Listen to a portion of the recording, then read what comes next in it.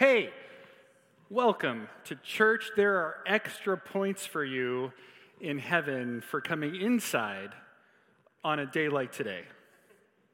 So we've been waiting, and I don't know if you've actually checked this or not, but friends, there's not rain in the forecast for like 5 days straight. So, woo-woo! This is the time in the Northwest where we like to do church outside. But I am so glad that you're here with us today. I'm glad to be back and preaching today. It's been a few weeks, and you might think, oh, so you had a few weeks to just kind of take it easy. I wish that were the case. I got to write this series guide for this summer. We're going to spend a couple months in the books of Timothy. And so writing those series guides was like writing 3 sermons in a week, but not getting to preach them. So I hit my head against the wall a few times, but we got it done. So we're excited about that. Also, hope you're doing good and hope you're taking advantage of our invitation to come early and stay late and love well. We've been doing the one service model for a few months now, really since the surge back in January, February. And it's been great for me to be able to just spend more time hanging out, connecting, having conversations post-service, and not rushing into the next service. So I hope you're taking advantage of that. There are some great people connected. Every week, we have new faces that come to Crosswalk. I don't know if you realize it or not, but we are excited to be hopefully a place where you just sense belonging and love and grace. If you're new here, we're a church with a one-word mission and vision statement. That one word is to love well, because we don't think Jesus said, all people will know you're my disciples by how you love one another. So if we're following Jesus, we think we should love each other well. And like Angela said at the beginning, if you were here at the beginning, she was talking about the different conversations that come up when you're wearing Love Well gear. And I've certainly have had those conversations. I don't know if you've had those conversations. The most unique one that I had, though, was at Dutch Bros, where I was wearing my crosswalk hat. And somebody, the barista, laughed and said, "Oh, is that a joke on CrossFit? Like you're not CrossFit, you crosswalk." And I was like, no, but and then I told them it's a church and all that kind of stuff. So the merch does give you some of those opportunities to have conversations like, what is that about? And it's super fun. So love to wear it, but love it as a billboard too in some ways. So I do want to mention, though, that if you have been starting to come regularly and haven't gotten involved in something yet, whether you're a part of a Connect group that meets during the week and digs a little deeper into the Word, or connected to one of our ministries, we would love to have you. There's a sign out in the lobby that says volunteer. You can hit the QR code, and we'll follow up with you on that, especially in our kids program. Our kids program probably has the hardest time with the one service model because they don't always get to come in for worship because they're taking care of the kiddos. So if you're willing, if you love kids and you want to go and play a bit, right? Landon's done it, I've done it. It's fun to go play with the kids some. You get to share a story, teach a lesson, do a craft. There's all different ways to get involved, but the kids program would love to have you so that team can grow, especially as we come into summer, because we do have some graduating people out there, whether they're graduating from 8th grade or high school or college, and some of those folks help out in our kids program, so we're going to need to replace them in love, not because, they're not doing a good job, but just a little plug for the kids program. We are in our 4th week of our Christophany series where we're going through the Old Testament, and we're doing it from the lens of the New Testament. We're doing it from the perspective that we have as followers of Jesus that gets to look at the stories in the Old Testament through the vantage point of the cross of Christ. Because when we do that, we recognize, one, that we have theophanies, which are God appearings all over the place. And some of those God appearings are Christophanies. They're Christ appearings. And when we look at it through the lens of the New Testament, instead of this idea of having these 2 different gods, a God of the Old Testament that seems angry and spiteful and ready to, zap you at any point of disobedience, you recognize that the God in the New Testament and the God in the Old Testament is the same God, a God of love, a God of grace. So when we read some of these stories, and we're confused by what's happening, or how could this be the same God, we must ask ourselves the question, what else is going on? There must be more than under the surface of this story than what we first recognize or understand. And this is good, right? Because if we're honest, there are some places in the Old Testament that are really hard for us to spend time with, right? They're stories we don't want to revisit. They bring up questions that are painful for us, and so we don't like going to some of these places. We don't like seeing where God supposedly opens up the land and swallows up people for being disobedient. And we don't like seeing this story of the firstborns in Egypt being killed. And we don't like stories of a flood that wipes out most of the world. These are tough stories to read and tough places to spend time with. But in this series, what I've been learning most so far is that is also like life. That there are places in our life that are just hard for us to spend time with, places that we don't want to go back and think about. They're dark places, painful places. But as the stories that we're going through teach us, I think, that even in those places, if we look hard enough, we can find God in those places. And that reframes that experience for us. And that's a little bit of what we're going to talk about today, because the question comes is, can we see him? Can we see his works in our lives, and do we believe that he is with us? So, with all of that lead in, today's story is an odd story. It's full of twists and turns, and it comes to us from the book of Numbers, chapter 22, traditionally referred to as the story of Balaam and his donkey. And I was practicing all week to make sure that I didn't say another word for donkey. There is another word, and it's appropriate to use in this setting, but I'm going to do my best. There are little ears in the room. So, but the story setup is like this, to get to our passage today. The Israelites are wandering through the desert, the wilderness, on their way to the promised land, the land that God has said he's going to give them. And as they're going through, they come into the land of the Moabites. The Moabites was a tribe. They were led by King Balak. And Balak has seen and heard what the Israelites have done to the land that they have been in, and he doesn't want a thing to do with them. So he comes up with a plan to curse the Israelites and to send them packing. In order to do so, he hires a man by the name of Balaam, or at least he tries to. Balaam was a well-known figure in the area. He's not an Israelite. He was a pagan, a non-believer. He's referred to in these times as a seer, which is like a prophet, but he uses any kinds of supernatural means or speaking to forces of nature to try to foretell the future. His occupation is actually forbidden in the law of the Israelites. Many knew Balaam as a prophet who likes to make a profit. What I did there? Anyway. Though he supposedly sought divine guidance, his messages were often exactly what his employer wanted to hear. So it reminds me of the saying that if the God you find always tells you what you want to hear, it may not be God that you have found. In Balaam's line of work, he must have heard of the God of Israelites, and he wasn't against adding this God to his resume of the divinities that he talked to and sought guidance from. So, as the story goes, Balaam seeks out guidance from Israel's God, and apparently, God chooses to speak to this pagan of ill repute and tells him not to go and curse Israel. And what seems like an odd turn of events for Balaam's character, Balaam refuses the money from King Balak. Balak's frustrated, offers Balaam more money in hopes to find the right price. And Balaam claims he can't do what the God of Israel tells him not to do, but he'll seek God one more time because Balak is offering a lot of money.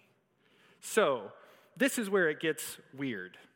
According to the text, this time God tells Balaam to go, but only say what God tells him to say.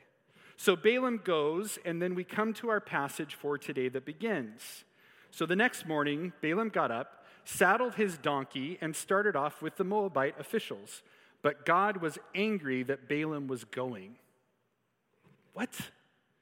Didn't God just say to go, but only say what God tells him to say. Balaam obeys, but then God is angry that Balaam obeyed? What in the world is going on? Did God change his mind? Was God setting a trap? And as if that apparent change in God's command wasn't weird enough, then we find out later in the text that if it weren't for Balaam's donkey, God would have killed Balaam. So is this who God is? Says one thing, does another, allows his anger to drive him, willing to strike down the disobedient at the drop of a hat? What about the God of love? What about the God of forgiveness? What about the God who is trying to save his creation?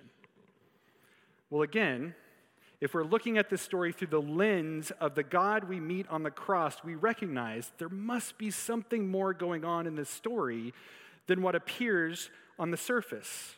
So let's try to do exactly what Balaam struggles to do in this passage. Let's try to open our eyes and see what God is trying to teach us.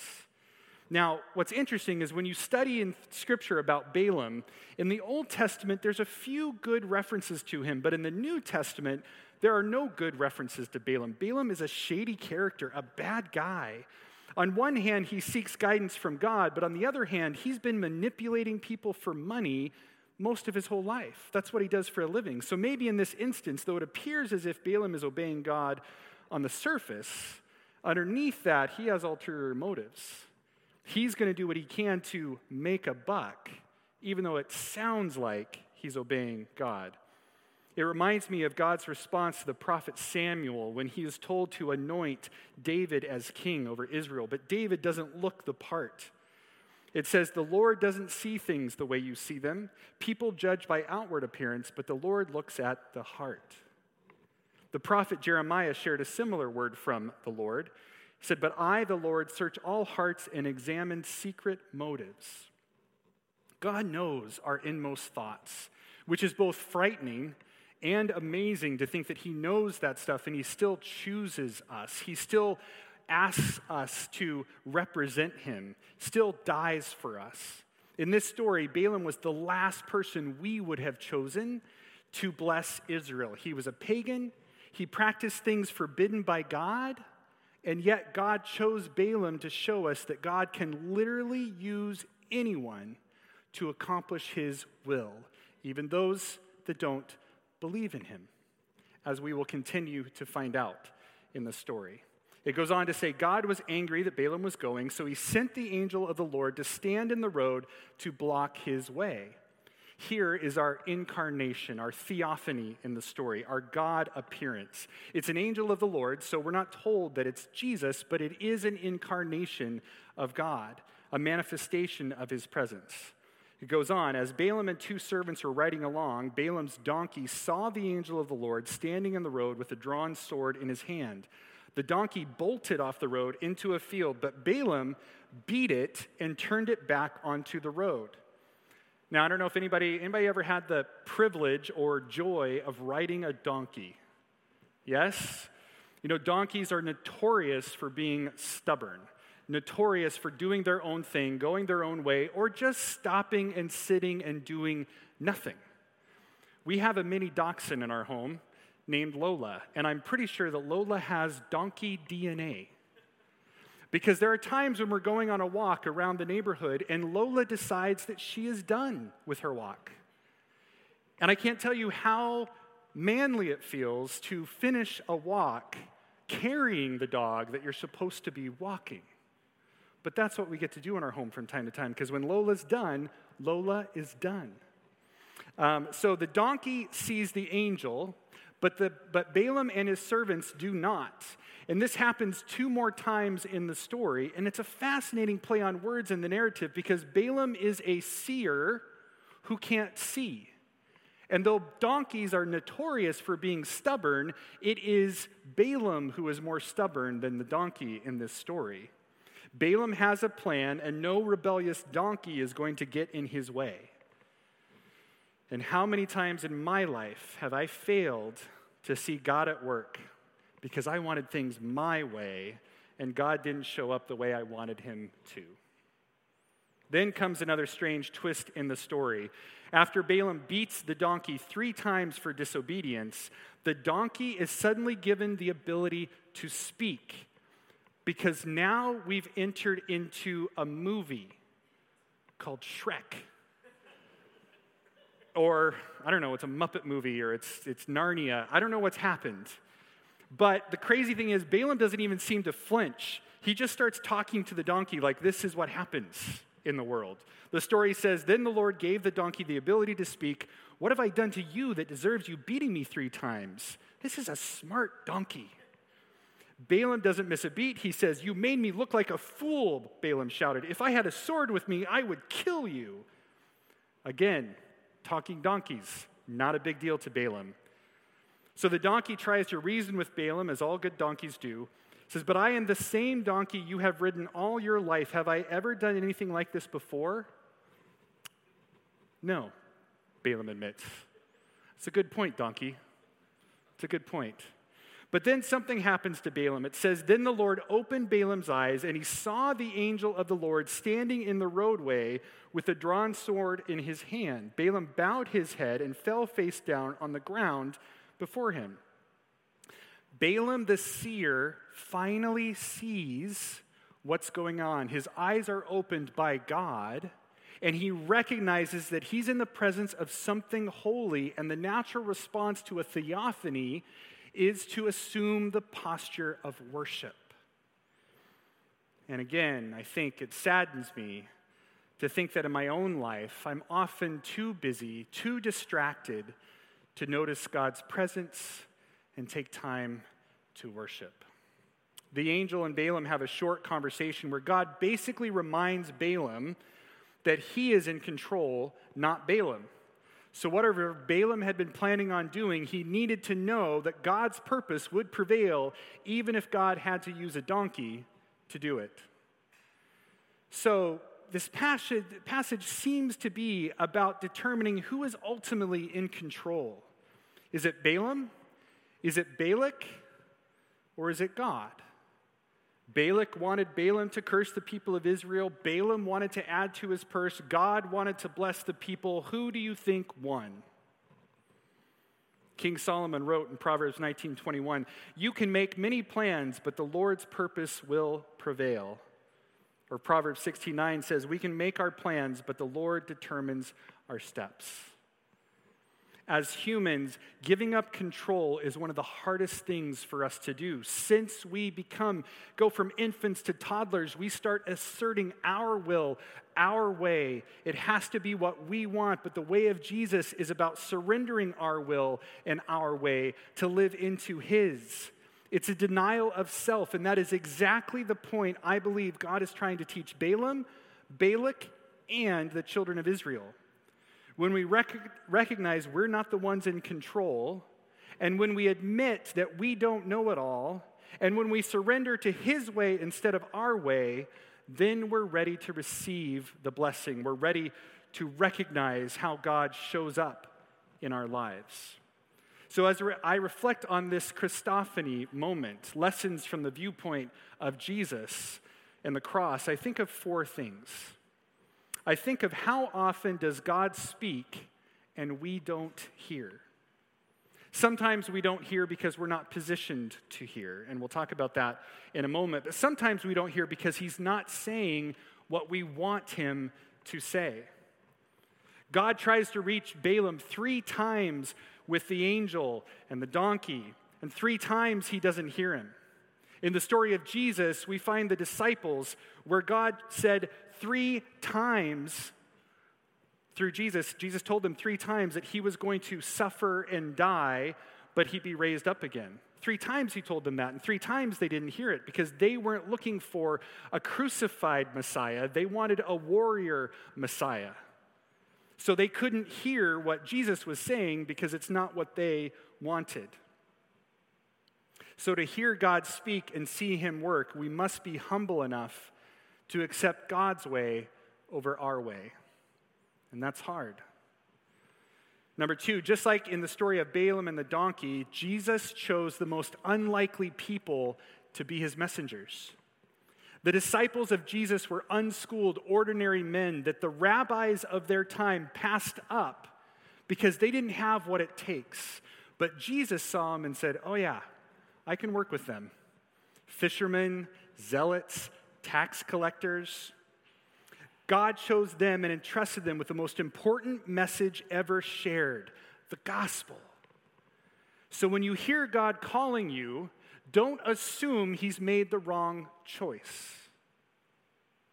God can do in you and through you immeasurably more than all you could ask or imagine. The most amazing thing about his grace is that despite all of our sins and our struggles and our weaknesses, he still chooses us. And similarly, God shows up in places and in people that we would never expect him to show up.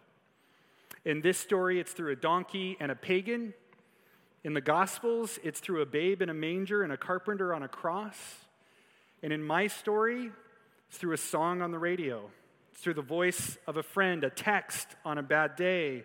It's through an opportunity to serve, a chance to share a good meal, even being alone in my room at night staring at the ceiling. God is everywhere if we would but have the eyes to see him. So then the question comes, how can we live a life that is more sensitive to God appearing in our lives? We could spend a whole series just answering that question, but it boils down to creating a spiritual rhythm to life. The choices we make either helps us be more sensitive to God's voice or to drown it out. We can choose to invest ourselves in a meaningful community. We can spend time in books and watching movies and listening to music and other things that help us to point our thoughts towards him. Or again, we can spend time with things that drowns him out. As a community of faith, we have the opportunity to help each other surround ourselves with opportunities to encounter the living God. And finally, we learn in this story that no matter how things appear, God is still in control, and he desires to bless us. No matter how bleak our circumstances, no matter what we think or feel, God is present, and his purpose will prevail. So I want to illustrate that last one with a story. And the story is about my in-laws. Their names are Kelly and Casey. Kelly is my wife's sister-in-law, Casey her husband. And I know I've told you before, I married into a ranching-type family. My wife grew up in Wyoming, where the ratio to cows to people is like 20 to 1. Yeah.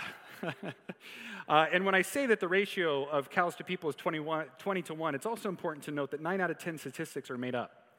I'll let you wrestle with that one. So a ranching family, frontier family, and that my wife married a city slicker. Someone who grew up in the city, who loves all things city, who goes out to the ranch and is as out of place as a Portland Trailblazer. Sorry, I'm a Blazer fan. It hurts, okay? Anyway, but I stick out like a sore thumb. My sister-in-law hit the jackpot. She married a rancher. They have cattle, 400 to 500 head of cattle, chickens and dogs and all sorts of crazy things out there. And that's their life. Of course, when they got married, they had the dream of, we're going to get married, we're going to have kids, we're going to grow this family that ranches together and lives together and does life together. 2-3 years of trying goes by, no kids. And so then they start to wonder, okay, well, let's check out and see if something's wrong, and so they went through and they did the tests and they came back that it would be next to impossible for them to have kids. They still prayed for a miracle. They still asked God to bless. They still believed that was possible, but year after year went by and nothing happened. And then they started looking into the alternatives, in vitro fertilization, foster care, adoption, all these other options. But if you know anything about real ranching, this is not a money-making business.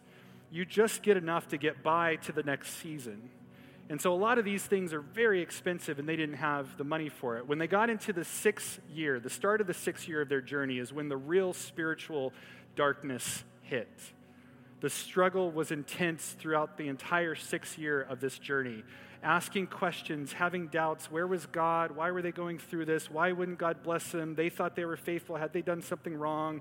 I talked to them often through this period of time, trying to counsel them, trying to reassure them, but it was hard from my perspective too. Where was God in their story? Where was God? What was happening?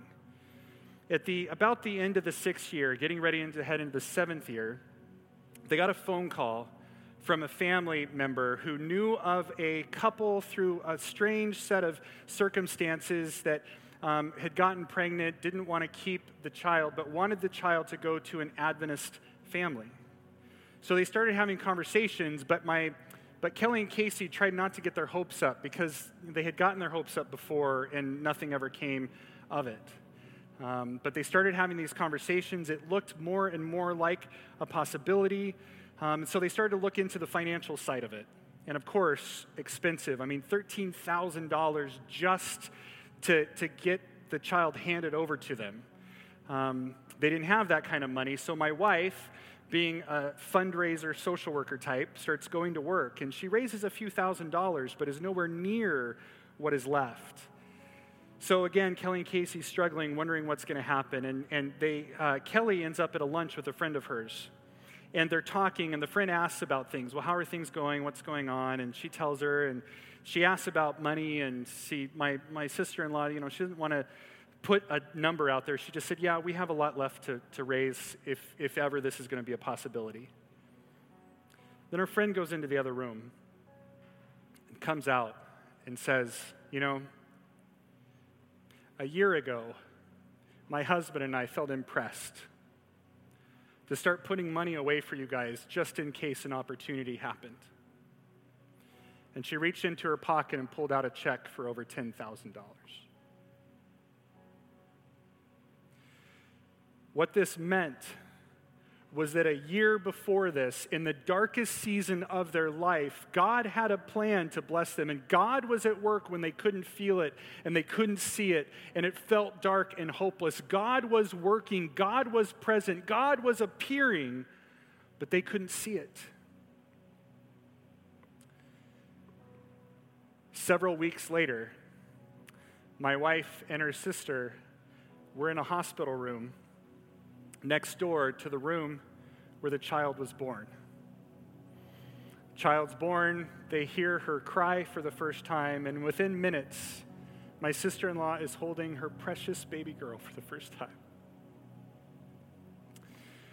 My brother-in-law had to stay and work the ranch until things happened, and so it was several hours later that he arrived, and they got to sit by each other and hold their precious little girl together. Crocodile tears fell from their faces onto the little one. They ended up naming her Evangeline, which comes from the Greek word euangelos, which means good news. And this fall, Evie turned 16, and she looks so much like her mom. But to me, that story and the story of Balaam and the donkey and all this through the series as we're talking about is the God that shows up.